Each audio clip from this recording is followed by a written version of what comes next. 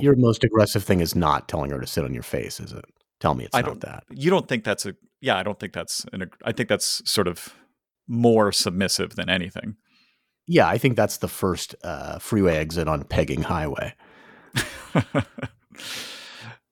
I think it's fine. I have no problem with it, but I think it's well, I mean, the problem with submissive stuff is that I think it can be compelling in moderation, but sure.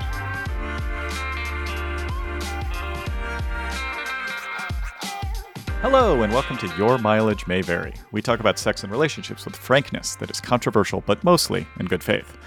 I've collated what I hope will be an interesting group of topics to discuss today, including sexless marriages, the expectation for men to be dominant, how to undo rejecting a man, and more. I am Keith. My co-host is Mike. And Mike, we've been called out by a few folks for talking about sugar daddying too much. Should we impose a moratorium? Yeah, there was a listener who proposed that, and I think I replied and said that's not whatever, sure. I appreciate that we have not gotten anybody complaining about us talking about escorts too much. I think it was implied that was also included in the... Was it? Oh, no. Oh, brutal. Yeah. I mean, my guess is that his complaint is something like, we're talking about a thing that is really only available to a small percentage of folks. And so our anecdotes and speculating around it is sort of less interesting. True, although I assume the allure of TV shows like The Real Housewives and such are basically, or Keeping Up with the Kardashians, that kind of thing is just speculating, what's it like in that car? What's it like to be rich like that? So I don't know. It seems like as American as apple pie, but fair enough. I think there's a lot of other topics we can jump on here. Yeah. I want to clarify one thing. It's funny. At the beginning of our moratorium is a explosion of sugar daddying talk, but I want to clarify one thing before we don't talk about it for a few episodes, which is we do talk about the website seeking.com a lot, formerly Seeking Arrangement. And I do use it for dating, but I have never paid any women any money to go on a date with me. I use it because it's more useful than Tinder and Bumble for reasons that I've described on about 17 episodes of this podcast. So if you're interested, you can go back and listen. But I want to clarify that so that people aren't confused about that, which I think that guy we all completely believe you, Keith. Mm-hmm. Look, to the extent it's unbelievable, I understand that, but I just wanted to be clear that is my claim, and it is also true. But of course, I might claim that if it weren't true. So I understand that's a problem. Yes, it's like various getting pegged. It's like getting pegged. No guy, for the most part, guys are going to say they haven't done it. Right. We've avoided talking about this, but did you see that Alex Cooper of the Call Her Daddy podcast got a $60 million deal with Spotify? That's a pretty small deal. I would have expected more. I think if I listened while doing some yard work like a year ago, maybe longer. I listened to maybe 10 episodes of it and had some. It's a lot of yard work. It was work. Fine.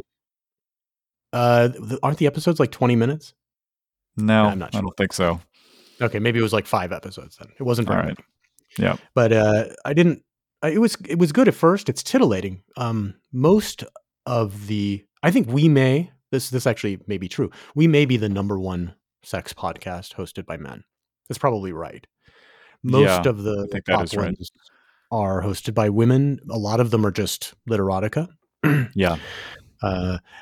And the other ones tend to be done by women. And I think that's because there is a certain element. Well, there are women who want to listen to women do that stuff. And secondly, there are men who get titillated by it. And I think this one falls into that latter category in large measure. Maybe that's wrong, though. You've listened more than I have. So what are your thoughts? So they got famous. It used to be co-hosted, but she had some sort of dramatic falling out. I don't remember the details. But they got famous in an early episode when she described her blowjob technique. It's called like the Gluck Gluck 5000 or something.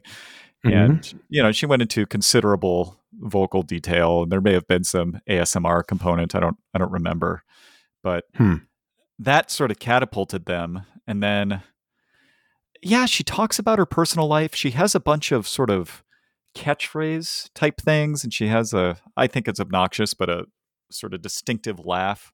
I find it intolerable. I find it sort of boring. I find it sort of fake. And she's trying to thread some needle of like wokeness while being scandalous. And it's just uncompelling to me. But man, it is apparently a popular show if Spotify thinks it'll bring subscribers to them, which they must.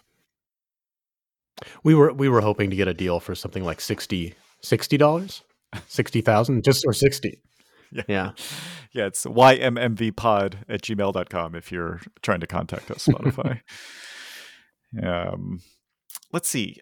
Did you? I'm going to paste this link to you. I saw a link to a new masturbation tool, and it looks. Oh, good. I don't know. I actually didn't check the price on this. Okay, it's $70. It's called the ArcWave POW. I don't know what. Maybe it's POW, manual stroker. Wow. And the summary here says, many guys would like to improve their self-pleasure routine, but are leery of sticking their member into a battery-operated gadget. The ArcWave POW offers an alternative. It's manually powered, no batteries required, using air pressure to pleasurably tighten during use. A pressure release valve enables the user to control the amount of suction it creates. And the super smooth, clean-tech silicone inner sleeve accommodates all sizes. Cleanup is a breeze with a dual entry design, internal helix for faster drying, and ventilated lids that keep it protected after use. I don't actually understand what it does. I mean, I will say that I don't either. It says it's a manual stroker. So the total name here is the ArcWave POW manual stroker. And the thing about it is, I mean, I don't want to belittle this device, but I feel like my hand is also a manual stroker. So I'm not really super impressed by that description. I'm thinking that implies that it's not an automated stroker, so therefore you have to move your hand up and down. So this sounds like the thing that I got mailed on accident from in Lake Tahoe. Right. That I used a few times. Yep. And it was fine. Lot of lube requirement, and that one was just sort of like this sort of fleshlight type thing. The cleanup was really gross. I don't know. It wasn't. It was fine. For me, the stimulation was sort of not. I couldn't control it to the extent well enough. So it actually was significantly less compelling than my hand. But the thing is, once you've got it out and you've lubed it up and stuff, you kind of feel obligated to carry through with it. So. I actually am not leery of sticking my member into a battery operated gadget. I would be leery of sticking it into, well, for example, on efucked.com this week, I saw. Oh, no. Yeah. I know. I saw a man who put his penis in a running vacuum cleaner. For those of you who've considered this, do not do this. He actually seemed to be enjoying it for a while. It kind of was. It was just the right diameter, so he was kind of thrusting in and out, and you could see like it was the skin of his penis was kind of flapping back and forth a little bit, like kind of moving around in an interesting way. Like when you see people skydiving. Yeah, exactly. So it was doing that for a while, but then you've, by the way, seen the film of the woman skydiving naked, right, with her labia flapping. Yeah, of course. Yeah, everyone's seen that. Okay, so so similar to that, but then he kind of loses control of it, and it kind of goes too deep, flies too close to the sun, and it looks painful. What happens? Well, the problem is that it's good as long as some air is able to pass by, but then it got too much suction, and I think he's like, he can't get it off, and then he has to like reach over and turn it off, and by the time he does, I think his penis is a little distended, maybe bruised. Yeah. So I just don't have enough curiosity to try exotic masturbation stuff. I mean, I tried what was it called? The Tenga egg, is that what it was called? Yeah. It was all right. I don't know. That's similar to the thing that I got mailed accidentally. Yeah. It's just too much trouble, I think. Would you, you wouldn't try, I mean, for example, there are male analogs of the thing that you see all over Chatterbait and cam sites where a woman it's basically a thing that thrusts in and out with a dildo on it. Like there are male analogs of those. You wouldn't try that. I think I would try that out of curiosity. I just think it would be What's the expensive. analog? Well, it would, instead of a dildo, wouldn't it just be like a cylinder? The point is, it does the stroking for you. Yeah, I just feel like I can do the stroking myself better. It's probably right. I mean, look, this is almost certainly an area that artificial intelligence will conquer. And so I can imagine a day when, I mean, right now, already lots of men, I see them because I have to video conference with people somewhat often. And I see men with these special, you don't have one of these, right? One of these special gaming chairs. No, I don't. I have just You know what I'm talking about, chair. though. Yes. You see them on Twitch. Yeah, sure.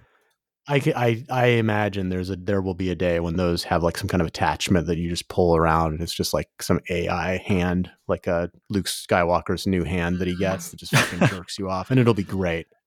It'll be great, and it can maybe learn over time if you report satisfaction or something.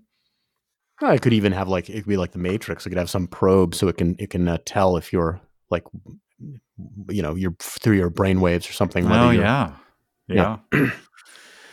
Yeah. All right. I guess neither of us are interested in this device. Okay. I promised actually at the beginning of last episode to talk about this sexless marriage topic. I'm gonna read this post. All right.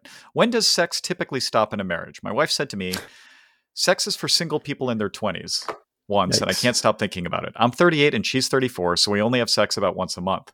I can tell it's going to get worse from here as the cadence is becoming more and more infrequent. I've asked 5 or 6 times throughout our marriage for more intimacy, and I'm always met with criticism. And the criticism is usually conflicting. Example, I need more foreplay.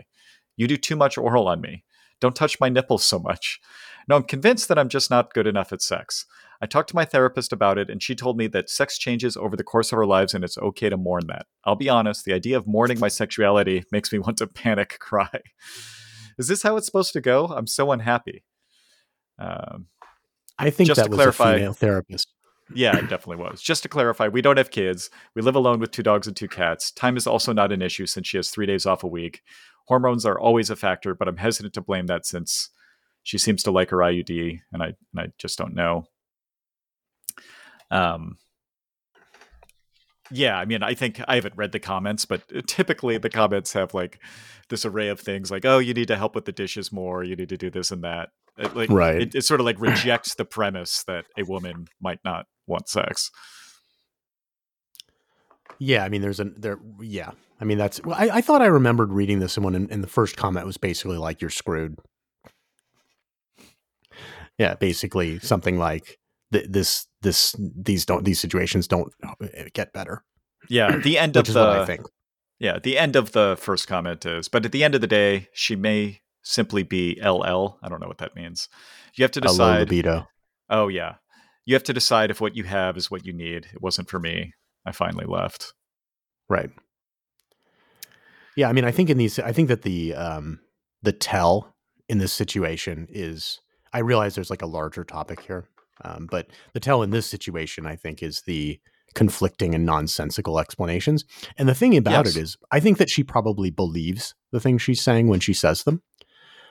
She doesn't understand it herself. She's like, you could bring her to the therapist and she'd be like, yeah, I don't know. Like, you could have some schedule you set up and she'd probably do it for a while. But the problem, like, it's just like a fundamental problem. And I think it actually makes sense. All of us, I mean, if you remember your childhood at all, you remember being, say, I don't know, for everybody, say at 10 years old, you had zero interest in sex. Like, I remember watching the ads during a football game when I was whatever grade, 4th, 5th grade. And I noticed that the ads would sort of zoom in on and feature women's butts a lot. And I sort of knew that was important. And I was like, why?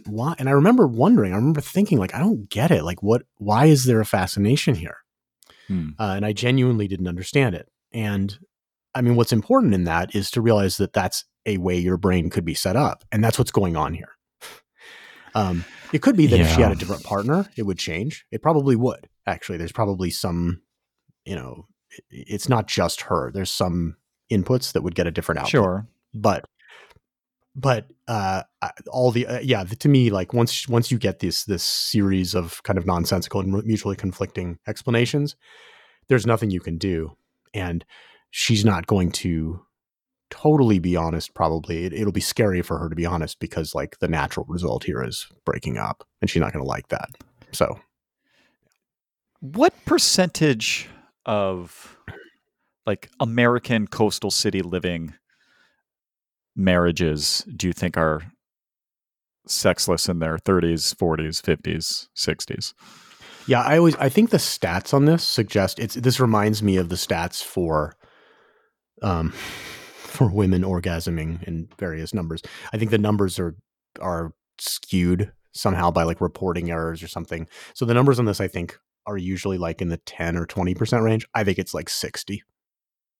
I think it's much higher. At what age? The ages you said. Well, yeah, but I mean, I'm sure there's some sort of function where it decreases over time. So, like, I would expect. I don't know what my intuition is on this. I mean, I'm limiting it to like coastal city living marriages. So we're sort of excluding weird religious stuff, and I think weird religious stuff could actually increase it, because it could if you're in an might, if you're in an environment where that's more male dominated in some way, for better or worse, the guy might basically feel like he can just demand it, and so then it doesn't. okay. There's All no right, but I want to eliminate that from consideration anyway. Sure, so like, sure. both parties have equal access or ability to remove consent. Yeah, like I would guess like marriages in their 30s, I would guess something less than 50% are sexless. And sexless would be like, 10 or fewer times a year, I guess. Okay. And then, then 40s, it's something lower, and 50s, lower still. And I mean, I bet. You mean higher? You mean higher? Yeah, sorry. Yeah, I do. At some point, I bet the majority of relationships are sexless. The majority of marriages. When people in their 90s, I'm sure it's essentially 100%. Sure. Right. Yeah. But a more controversial take would be, I bet like after 55, the vast majority of marriages are effectively sexless. That I don't have an intuition on. That's probably right. Because I don't know. My guess would. I'm speculating. I don't either. I would guess that it depends very strongly at that point, because you take first of all, let's just assume that all the ones that were before remain, which is correct. They are. This situation does not reverse. I don't think I've ever put it this way. I don't think I've ever read a story. This is why I say this. I don't think I've ever read a story where this reversed, ever. And there's an entire subreddit dedicated to this. And I've spent some amount of time in there, probably like an hour or two or something. I've actually sat and read a bunch of the things. You never encounter stories where this reverses. It's always like, and it makes sense to me it wouldn't reverse, because what's going to change? I guess somebody could. This reminds me, actually. Yep. I did read a post about this reversing. Let me see if I have it in like an the thing I was going to caveat it here. I think like it could be birth control. It could be like some sort of hormonal or drug thing. It could be somebody losing a bunch of weight. There's some concrete objective things of what I could see doing it, but I'm very skeptical that a psychological change of heart would reverse this, because it's not. Frankly, to me, it's like whether you're gay or straight, it's inbuilt, and it, like the kid who doesn't understand why TV looks at women's butts, the gay guy is like, look, I don't find women attractive. Well, in the same way, the man or woman in this situation is just like, look, I just don't like, there's just nothing there. And so like the process you need to get into psychologically, it just doesn't happen. And it's kind of mysterious, sort of. But yeah. Anyway, did you find it? I found the post. Yeah, it's deleted, unfortunately. It's from 7 months ago. Okay. But I can still see the subject, and I remember it vaguely, but not enough to actually have a coherent discussion. But I've seen this particular thing mentioned a few times. And the subject is, my wife and I just completed a 30-day sex challenge. It has saved our marriage. I have heard of this a few times, where people, there's some book about this, actually. It might be called the 30-day challenge or something. And people really make an effort for 30 days to have sex every day. And so it becomes a matter of when, not if. And Yeah, my guess is that the partner who is less interested builds up an array of defense mechanisms. You sort of mentioned this before, like she had these sort of incoherent things, like I need more foreplay, you do too much oral on me, don't touch my nipples so much, right? Like she's sort of just deploying whatever she can to sort of avoid having sex. But if you change it to when, not if, maybe for 30 days, that can like build some new patterns. I'm not sure. It's just, this is a thing that I've seen a few times. And I wish the post wasn't deleted because it went into some detail, but Yeah, I mean, it's it's gone. believable to me I could imagine that. First of all, I suspect that in those situations, you're not actually at this extreme level in the before. Maybe you Yeah. just have a couple that has a small baby, or they both have jobs or something, and the desire is not gone. This is actually like a situation that's being described where one partner is just like, they're just like, look, I don't care about this. And yeah, could it happen? Yeah, I'm not saying it's impossible that somebody could do a 30-day challenge like that and have it fixed. I think it's much more likely that the 30-day challenge would just make the LL partner angry and resentful, and it would end badly. Yeah, I mean, in some ways it could be considered, tantamount to rape, right? Like you're Well, basically presumably they're consenting. I forcing mean, somebody who doesn't want to have sex with you to have sex with you 30 days in a row, right? Like tantamount's a little bit strong, but it's there's something there to consider. I mean, it's a really difficult situation, and the thing I think is that the reason I think the percentages are so high relative to what people say is just because, first of all, it can be either partner who does this, as we've discussed before, and Yeah. I think that for both partners, as time goes on, the odds that it's two things. One is that the odds they find the other person attractive or compelling are going to reduce because they know them better and better. But secondly, Yeah. there are a lot of behaviors that people have that make sense to me, sort of evolutionarily, in terms of like, well, you need to ensnare this person, have a kid, and stuff like that. But then at some point, it stops mattering. Like there's no benefit, there's no selective or differential benefit to continuing to be, actually, like, I think you could argue continuing to be aroused by your partner. I think you could actually argue that there's a harm evolutionarily, that it would be better, say, for the man to move on to a different woman. I actually think, I'm not going to bring up the taboo topic here, but I think it could make more sense for a man, the thing men do where they trade in their wife and they basically, well, that's a rude way of saying it, but they basically get someone 20 years younger. I think that actually in some ways can make more sense because the guy's job is to spread his seed, right? And he's finished doing it already with the one woman. So, yeah, I mean, yeah, I feel like the emotional dynamics of trying to have an ethically non-monogamous relationship are probably such that it's better to just suffer in a sexless marriage. But better depends. Like if you have children and you want to see them 100% of the time, yeah, you could. It depends what function you're trying to optimize. yeah, I'm not at this age yet, but I have. So there are very clearly in the demographic that I see, there are sort of break points. I mean, for the most part, when you have your kids in preschool, the parents are married for the most part, not 100%, or they're together Yeah, regardless. And there's various yeah, points at which it sort of break up. I have a very strong suspicion that like there's one at the end of high school where like a lot of marriages break up yeah. I because think that's of right. exactly what you just said.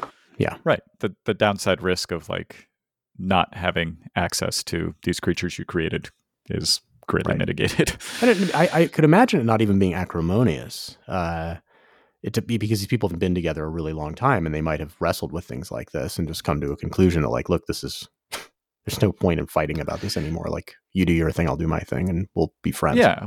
Well, and if you don't even feel physical jealousy, then there's less to get worked up about. Anyway, all right, let's move on. That's true. Yeah. Okay, this person says, women sometimes say to me, you can do whatever you want to me. And then they get disappointed when I try to cuddle. Apparently, do whatever you want to me actually means I want you to read my mind and dominate me in specific ways that I like. I'm a burly, 6'8" bearded, tatted dude. Women assume I'm this rough daddy dom or something, but I'm a teddy bear. If you tell me I can do whatever I want, I will cuddle you, eat you out, give you a massage, finger you, make out, etc. But this often disappoints women who say this to me who apparently expected me to know that do whatever you want meant choke me, spank me, and call me a whore. This might be a specific to me problem, but it's come up enough that I just find it odd. It's cool if you want a spanking, but just say that. I can't read your mind. I don't want to slap you. I want to hug you. So I'm a little bit confused by what his complaint here is, because he says, if you want me to slap you, just say it, which implies he's actually okay with that. But then he says that if he had his druthers, he would just cuddle them. So I don't know. Setting aside like the inconsistencies here, I think he's experiencing this thing that I think pop culture has created increasingly, which is, I think women more and more are expecting men to be quite dominant. And I'm not sure if women actually prefer that or not, or think they prefer it. Do you have an opinion? Well, a couple things. I think we did a topic similar to this one within the last few episodes. Yeah, it's come up quite a bit. Yeah, and I remember one viewpoint that I encountered was that a man who thought that the phrase "do whatever you want" was code for anal, which I sort of agree with. I will add that I had a girlfriend whose code for anal was "put it where it's not supposed to go," which I kind of like better. So if people want to get that terminology going, I kind of liked it. Yeah. It was, it's, it's like saying down there or whatever. Anyway, the in terms of what they want versus what they should want, I think it's tricky because, this is a hot topic. There's a lot of whatever you call like toxic masculinity stuff out there. And so men then are reluctant to behave in overtly masculine ways. And it makes sense that that's what women actually want men to do for a variety of reasons. But most of them are just, it makes sense that it would be their programming, because in prehistoric times, that's what you would be looking for, as a guy who can kind of cleverly protect the family and be a good provider. And so I think it is probably what they should want in that regard. Now you could say, well, in a modern context, is it what they should want? Well, I'm not sure. I actually think the answer is still yes, because even in a modern context, women are pretty vulnerable during their period of time when they're having kids and when the kids are small. And so there is some extra expectation on the man. So getting a guy who's not, is being physically aggressive in bed, let's say, choking and slapping, for example, analogous to being a better protector? Like, couldn't you make an argument that being, I don't know, sensitive and a cuddle, what does he call himself, a teddy bear, doesn't that signal some sort of willingness to be there and protect? I mean, it depends on what he means. If he's smoking weed and has his eyes roll back and he's sitting in a big easy chair, that's not as compelling than as if he's there was for a while a TikTok meme of women.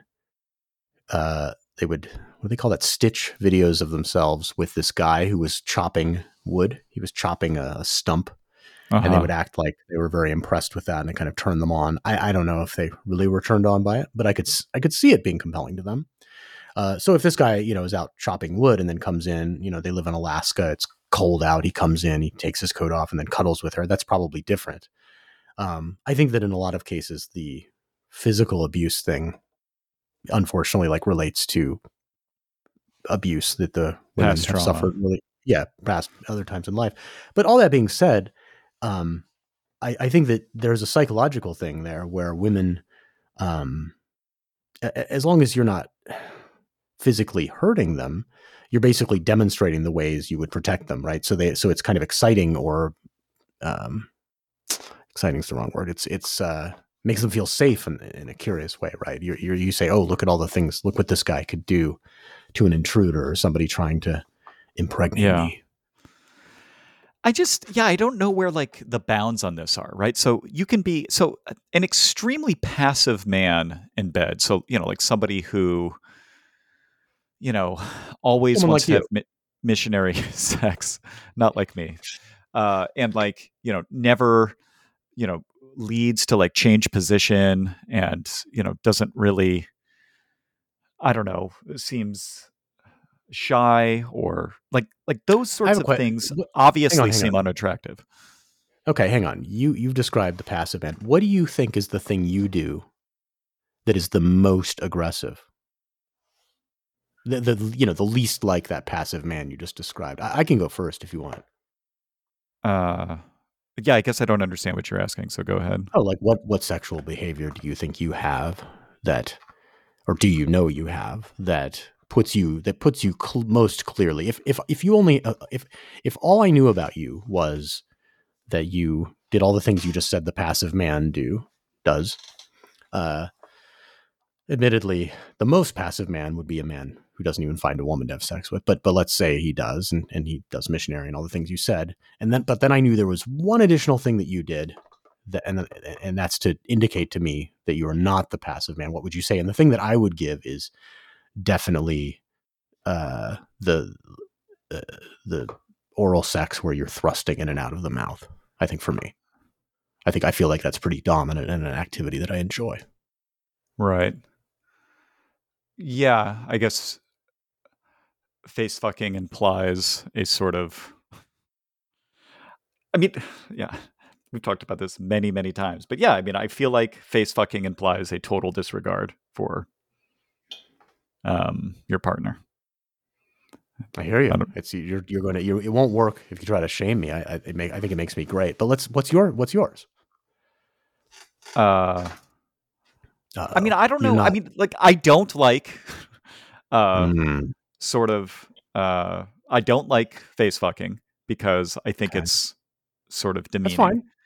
That's Well, fine. What is the thing? I don't even actually know if I don't like face fucking. It's just not something that Uh, I'm interested.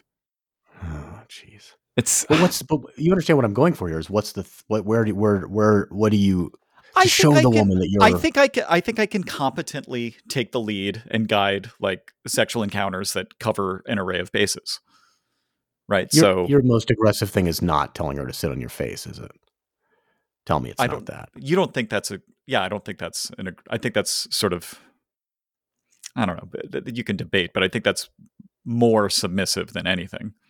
Yeah, I think that's the first freeway exit on Pegging Highway.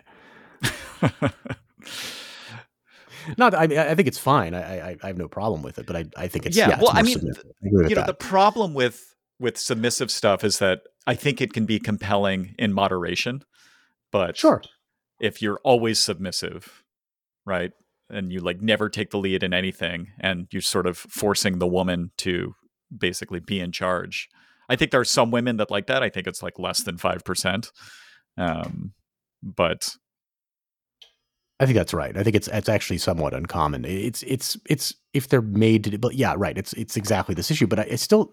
So the thing you're mentioning is just the general thing of being the conductor, the orchestrator of the activity.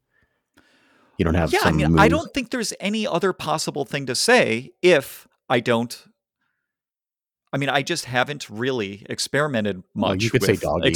explicitly. Okay, fine. I do enjoy doggy style sex.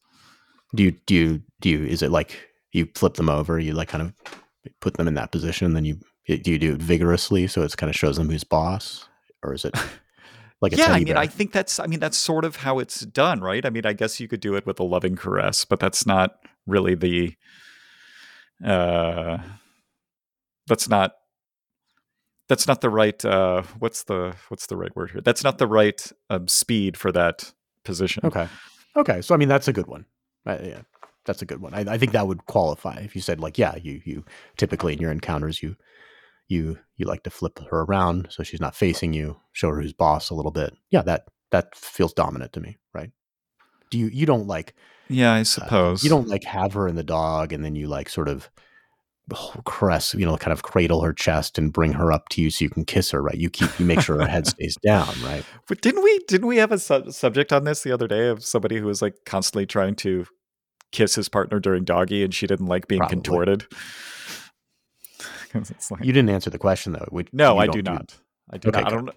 I agree with that post we read a few episodes ago. Where I think that qualifies. Like it's pretty vanilla, but it qualifies. Like you're not in the category of that guy. I don't remember why this came up, by the way. Oh, it was just general aggressiveness. Yeah, like how? Yeah, if you don't enjoy some of the more, I don't know, entry level, aggressive things like choking or slapping or negative, dirty talk. Yeah, like how do you establish yourself as a capable man? I think at the most basic level, the guy needs to be orchestrating the action, taking his pleasure, Yes, he has to be, enthusiastically taking it in a way that the woman feels like, she's an object of desire, of right, like exactly. sort of carnal desire. Exactly. Yeah, I think that's right. And so while I think there's a middle ground here, but you don't have to be slapping the person or whatever, but you can show that you have a need that they're fulfilling. And I think it does give her a picture also of how you would defend her and the family if necessary or something. I think there's I think that's part of the excitement for the woman in that situation is like, ooh, he's look at this how animal. powerful he is. Yeah, exactly. And that's exciting to her because you would be, and that's why like a very short man who is not very strong and picks his nose a lot would be less compelling. Right. Okay. Just kind of a whiny little loser. Like that's not going to get you anywhere. Yeah. I mean, but there's some interesting, I mean, I guess we already had it, but yeah, there's an interesting conversation to be had there around like how little interest in various demeaning activities is too little. Yeah, I don't know. I think how little is too little. I mean, you came up with the guy that's like the absolute minimum. I think 0 is too little. I think 1 might be enough. I think if you like, although it could get boring if your only move is to flip her around to the dog. Like it might be good to have like 3 moves. Yeah. It depends on the woman too. Anyway, all right, let's move on. This person says, I've been offered sex and I denied it. Now I have a big regret. Backstory. I'm a 24-year-old female and was at a work party when my colleague, a 22-year-old male, flirted with me the entire night. After the party, we went to a bar, danced, talked, and cuddled in the couch. Around 3 a.m., he asked me to crash at his place, implying he wanted to have sex. I would say a 3 a.m. invitation to crash at his place was probably correctly read as an invitation to have sex. I said no and told him I was expected to be home when in reality I was afraid of the consequences resulting in a one-night stand with a younger colleague, and I'm not particularly interested in forming a relationship with him. I'm severely regretting my decision because he's really hot and I'm completely infatuated. Now, during work, I look over at his desk expecting him to approach me like he did at the work party, but he never does. How do I progress with this, or have I lost my shot? So I have some opinions on this, but I want to hear your initial reaction.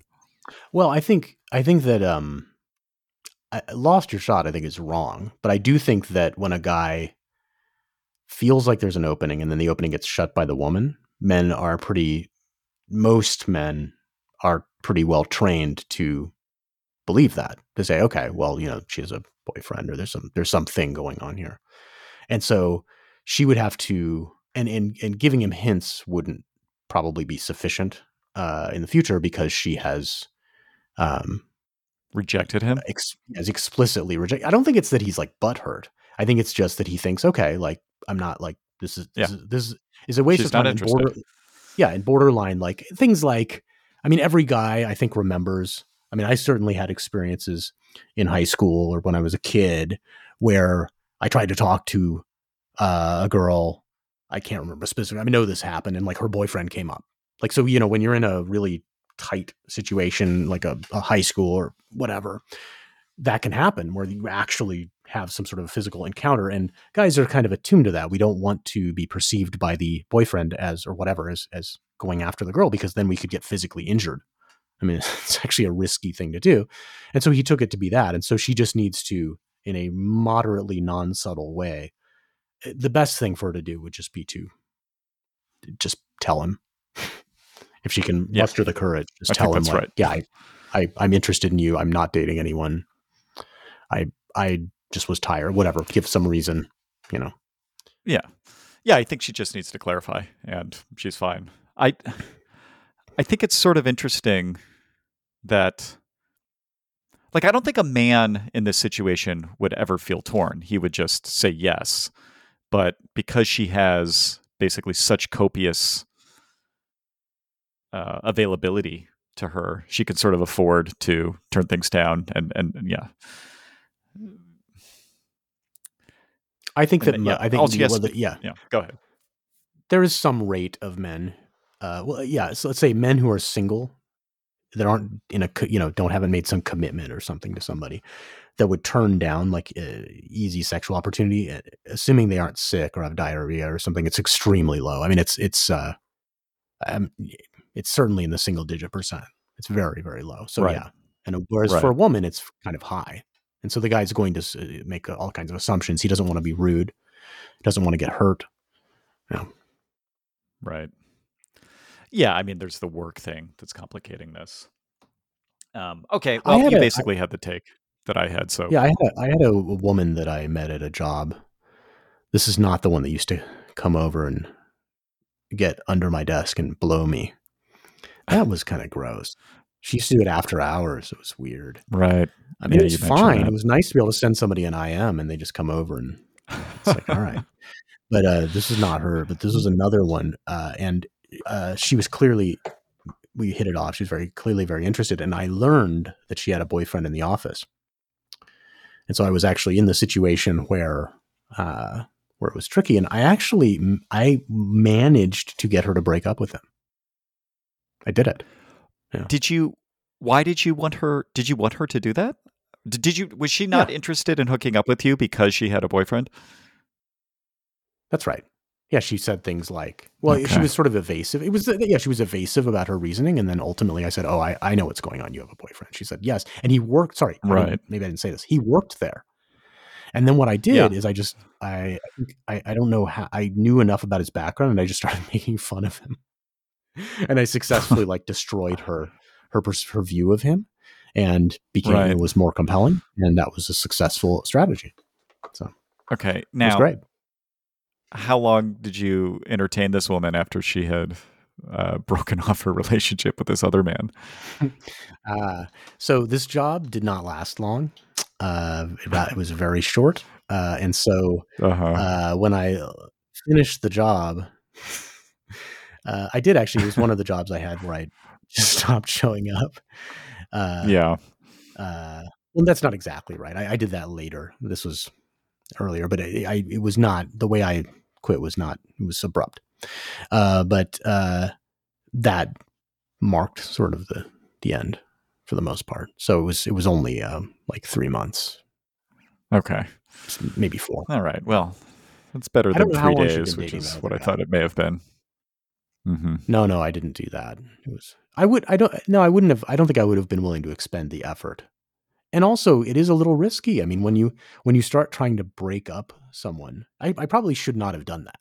Right. It was actually a bad idea because there are all kinds of crappy things that could have happened, but I just needed to. I was like, I got to get in there. It was worth it. Yeah. All right, let's move on. This topic is one that we've covered several times, but it particularly bothered me. The comments in particular bothered me, so I'm going to read it. Yeah. Boyfriend says he isn't horny after he finished, therefore does not want to help me finish. Got into an argument with my boyfriend this evening after we had sex. He finished and I did not during PIV. I wanted to orgasm, so I put his hand down there, hoping he would finish the job. He was quite unenthusiastic about it, so I took his hand away and told him it's okay. I then brought up how I feel like sometimes my pleasure doesn't matter. He said he isn't horny after he orgasms and doesn't feel like finishing me at that point. He said he wants to pleasure me, but ideally it would come before him. But ideally I would come before him so he doesn't have to do anything after he comes because at that point he is tired. My perspective on this is that it's bullshit and makes me feel like my pleasure doesn't matter. As long as he gets his, then the goal has been reached and I'm shit out of luck if I don't finish before him. It would be nice to not have to ask for pleasure and to not have to advocate for my pleasure. I always make sure he is satisfied, and I find it quite unfair that my satisfaction is subjective. I tried to bring this up in a way that wouldn't be hurtful because the sex between us is passionate and it is satisfying. I guess I just wish he was more enthusiastic about satisfying me even after he finishes. I know I'm trying to control things that are out of my control, but I just want to see what everybody's thoughts are on this. Any suggestions on how I can approach a subject matter? Any advice? Um, well, let me read a couple of these comments that Sure. bothered me because, yeah. I know after I come, my horny levels drop like crazy, so I always pleasure my wife first. It just makes the most sense. If your partner isn't interested in that, then they suck, and you should find someone who does care about your pleasure. Yeah, that's a problem, but really common. The typical solution, if the guy wasn't being a total asshole, it is to not allow PIV until after you've been satisfied. Then it's his turn. But it seems like dumping his sorry ass out on the street is the best solution here. It goes on. In fact, those two are like two of the more tame ones. But yeah, this notion that like she should break up with him because he's not horny after he comes is preposterous. It's particularly preposterous in light of if you reverse the roles in a certain way, these people would all exactly say the opposite. Well, right. And that is setting aside, that's setting aside the like hormonal and chemical differences between men and women, right? So like after a woman comes, she doesn't immediately fall off a cliff of horniness like men do. But sure, but even setting that aside. Go ahead. A woman who is not horny when she's on her period, say, and the guy is like, I want you to give me a hand job. And she's like, I don't want to. They would be very supportive. I mean, and I think in that case, because there's a definable, very clear time frame. We're not talking about like something that lasts forever or it's going to create a dead bedroom. We're talking about, for the guy, something that's going to last 20 minutes or something. And although he may, even after that, he may not feel like it, but it'll be a little different then. I don't think I think he communicated poorly about this, saying that he's tired that doesn't help a woman understand what's going on. I was trying to think of an analogy while you were saying, talking. It's something like, a better way to understand it for a woman is something like, if you've ever gotten like general anesthesia, where they have you count down from 10 and they put something in your arm and then like something profoundly changes about you. It's more like that he's had some drug injected into him that really makes it not very fun to do it. He can physically do it. It's not that he can't. It's just, it really isn't very fun. And so saying it's not that he's tired, that's a bad communication. If he was just tired, that would actually be less of a good argument, right? It would still be an argument, but it'd be less compelling. Right. Yeah, I mean, we've been through this before. I mean, there is a massive asymmetry in experience. And I do agree that I think it's just a numbers thing here, right? So like, if you're never orgasming because he's always coming first and then just giving up, that's particularly bad. If you're orgasming some X percent of the time and then we can negotiate what X is, I think that's sort of normal. And then if you're orgasming, some material amount more than X, you should sort of, I don't know, consider yourself lucky. But yeah, I think women generally should aim to orgasm before the man does. I think that's just a better way for things. And then when that's not achieved, then some amount of the time the man can sort of like roll up his sleeves and go to work, but it's not going to be that pleasurable for him. And women should try to keep that in mind.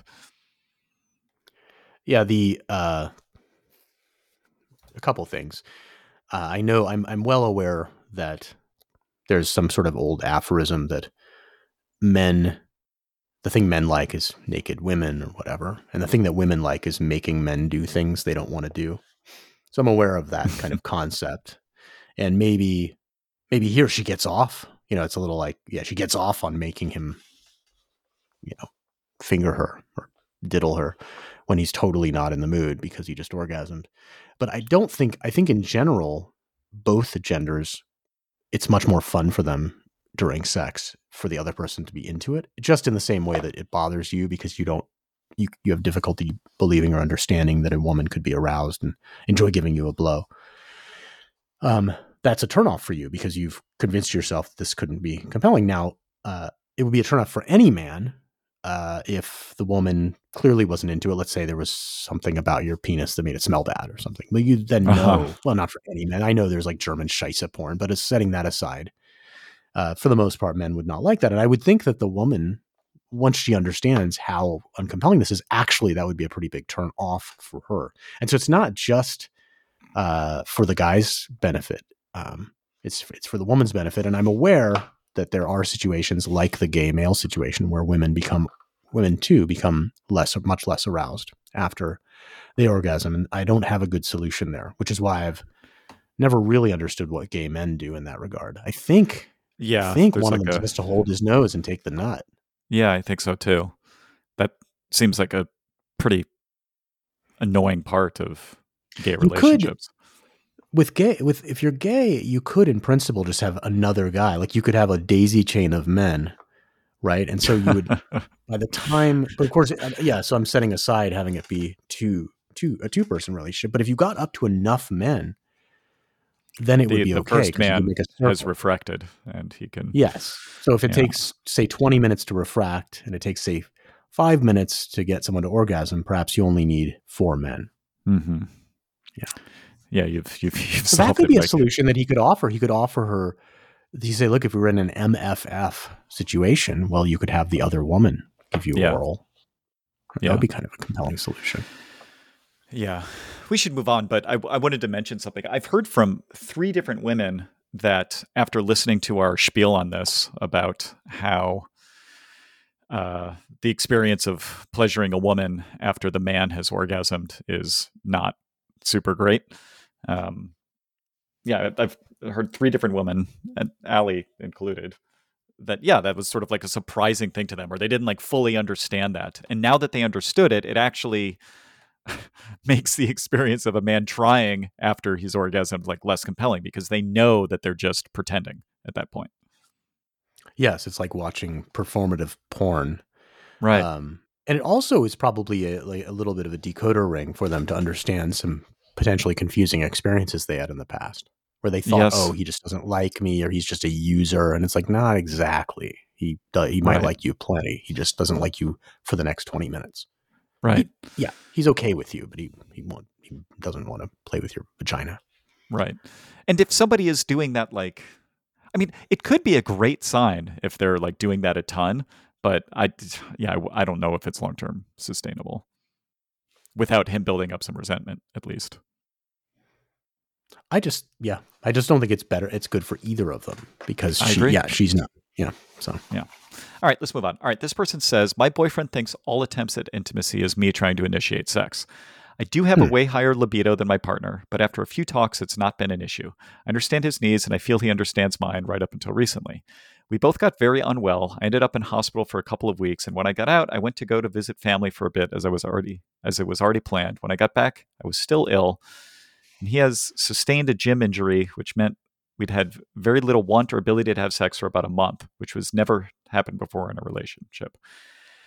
It's always been an agreement that there was no pressure to maintain regular sex if we're ill. So I'm not sure if it's because he's missing it, but every time I try to kiss him, he assumes I'm trying to initiate sex. There's nothing inherently wrong with this. I'm the sort of person who's always up for it, but sometimes I just want to kiss and cuddle.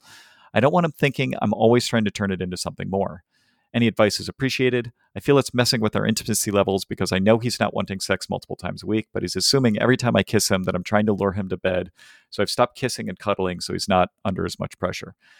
Okay, yeah, so I thought this was interesting because I think in most adult long-term monogamous relationships, actually forget the monogamous part, yeah, people expect that if you initiate hooking up, it's going to lead to sex. Like I'm not sure her partner is sort of, yeah, I don't think he's acting out of pocket here. I think his expectation that if she starts trying to make out with him, that she expects to have sex.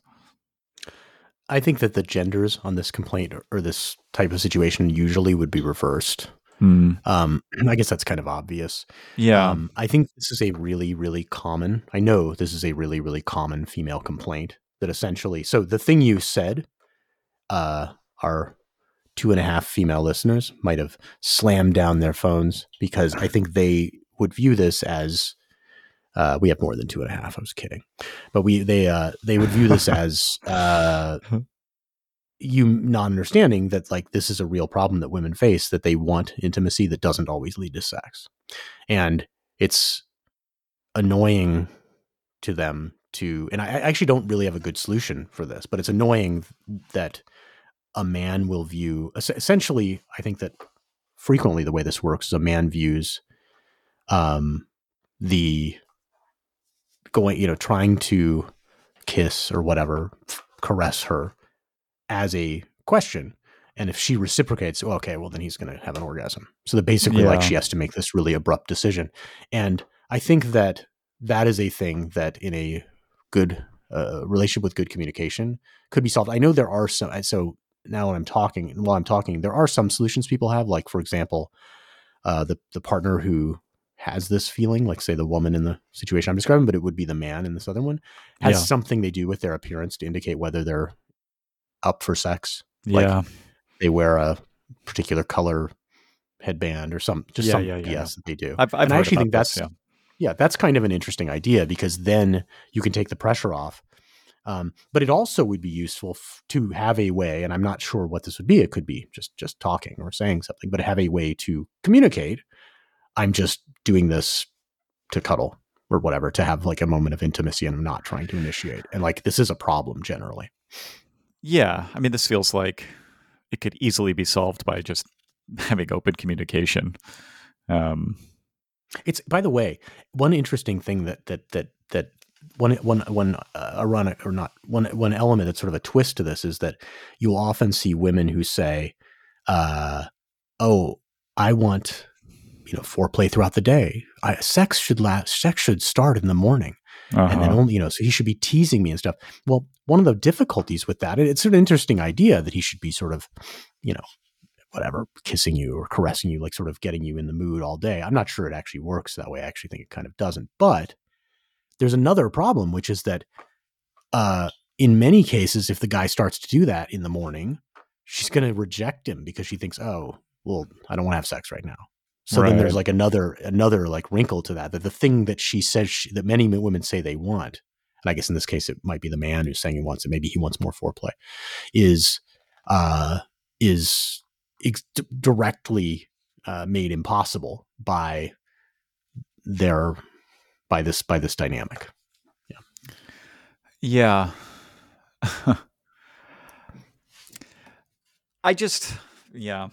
I remember I've been in relationships where I was not super interested in my partner anymore. And I found I found like anything that they did to be sort of risky because I didn't want to. So yeah, I felt like shutting down the kissing would save having to do a more flagrant shutdown later if they were indeed trying to initiate sex. And so, yeah, like I would erect defense mechanisms to avoid like basically all forms of intimacy. But that, of course, exacerbates the problem because, yeah, like my partner, sometimes they didn't actually want sex. They just wanted to like have some sort of like physical connection. And I was avoiding all of it. And so that's a not so great pattern. It is. I mean, it's definitely indicative that there's some deeper problem in the relationship. Did you ever do anything? Is there any like really aggressive thing you did? Did you ever like let yourself go and stop showering or wear dirty clothes, spill marinara sauce all over your t-shirt? Hide in the other room. Yeah. start saying misogynist things. Or did you? I mean, or was No. it always just you would sort of like what was your go-to way to stop it? Would you Yeah. push her I don't away know. or It becomes subtle and sort of subconscious. I thought it was interesting in the earlier thread we were talking about where the woman said the various excuses she had about not liking the way that other guy was initiating, like he wasn't doing foreplay enough or whatever it was. And yeah, you brought up this notion like she actually believes what she's saying. She's not aware that she's deploying these sort of elaborate flares and chaff to avoid having sex. And I Right. feel like it was probably that way for me. Like I didn't know the things I was doing to sort of But what would you avoid. I mean, would you say, "Hey, honey, you don't tickle my balls right?" Or like how would you what would you No, say? I think I was more self-aware than her, but Okay. there would always be some sort of reason. Your breasts are hanging too low today, honey. Oh, I actually man, don't know that's what I brutal. don't I'm That's a not mean one. I'm not in this situation, but I don't know what I actually have a hard time imagining what you might say other than just like I'm too busy, I don't have time for this, like oh I'm about acting kind of irritated. That I could understand. But anything Yeah, more subtle, I'm not sure. yeah. It's been a while since I was doing this, and so I don't remember for sure. But yeah, it would probably be avoidant and sort of distant, and yeah. You could like wear like 30 pairs of underwear. It'd be like what's that story? Like the hats, Bartholomew's hats. So Mhm. you're starting to disrobe and you just keep having to take underwear off, and eventually she's just like, forget it. She just gets bored. Like, I don't know why you're wearing 30 pairs of underwear, Keith, but obviously this is something weird going on. Just be a signal. Yeah. I generally like that idea of having of the availability signal. It's not something that I've deployed in my personal life, but it's something I've seen and thought, oh, that's kind of interesting. A passive signal, particularly for a woman. It's a way. Yeah. It's like a nice passive thing a woman can do that does not require her to be sort of aggressive. And assuming she deploys it like, I don't know, a few times a month, that's cool. Like, it seems like a really good way to like enable the guy to navigate this. I just feel like let's say there's like some ring she wears. I just feel like every time she wears the ring, she'll like immediately get pounced on. I don't think so. Maybe I mean, not, like, but that would be I my don't think I concern. would do that. I don't think I would do that. I think I would be like, oh, I think it would be kind of fun. You'd be like, oh, this is going to be cool. Yeah. And it would just make that day more fun because you could then you could like do some of the foreplay stuff. You'd be like, oh, you'd know that you Right. had a little more upper hand. Oh, that's an interesting It's point. an interesting idea. Yeah. Yeah. I mean, her experience. Maybe I will deploy it. It's a compelling idea. Her experience might be like annoyance if you didn't pounce, though, right? There's some tricky psychological stuff. Oh there. yeah, no, you would be required to at some point, and so that would be probably part of the conversation. But you could have some conversation about like how long it is to be, how long the window is. Right. So, all right, we're up over an hour here, so that'll do it for episode 104 of Your Mileage May Vary. You could reach us at YMMVpod on Twitter or at YMMVpod@gmail.com. That's also the place to ask us questions. If you do ask us a question, let us know if we can use it on the air, or I guess, let us know if you don't want us to use it on the air. By default, we'll assume we can. And if you send us feedback, we pay $10 for any feedback we receive. So just give us your Venmo or PayPal or whatever it is. We sincerely appreciate you giving us the benefit of a considerable doubt and making it through an entire episode here. And we hope to catch you next week on Your Mileage May Vary. Physique et sans issue.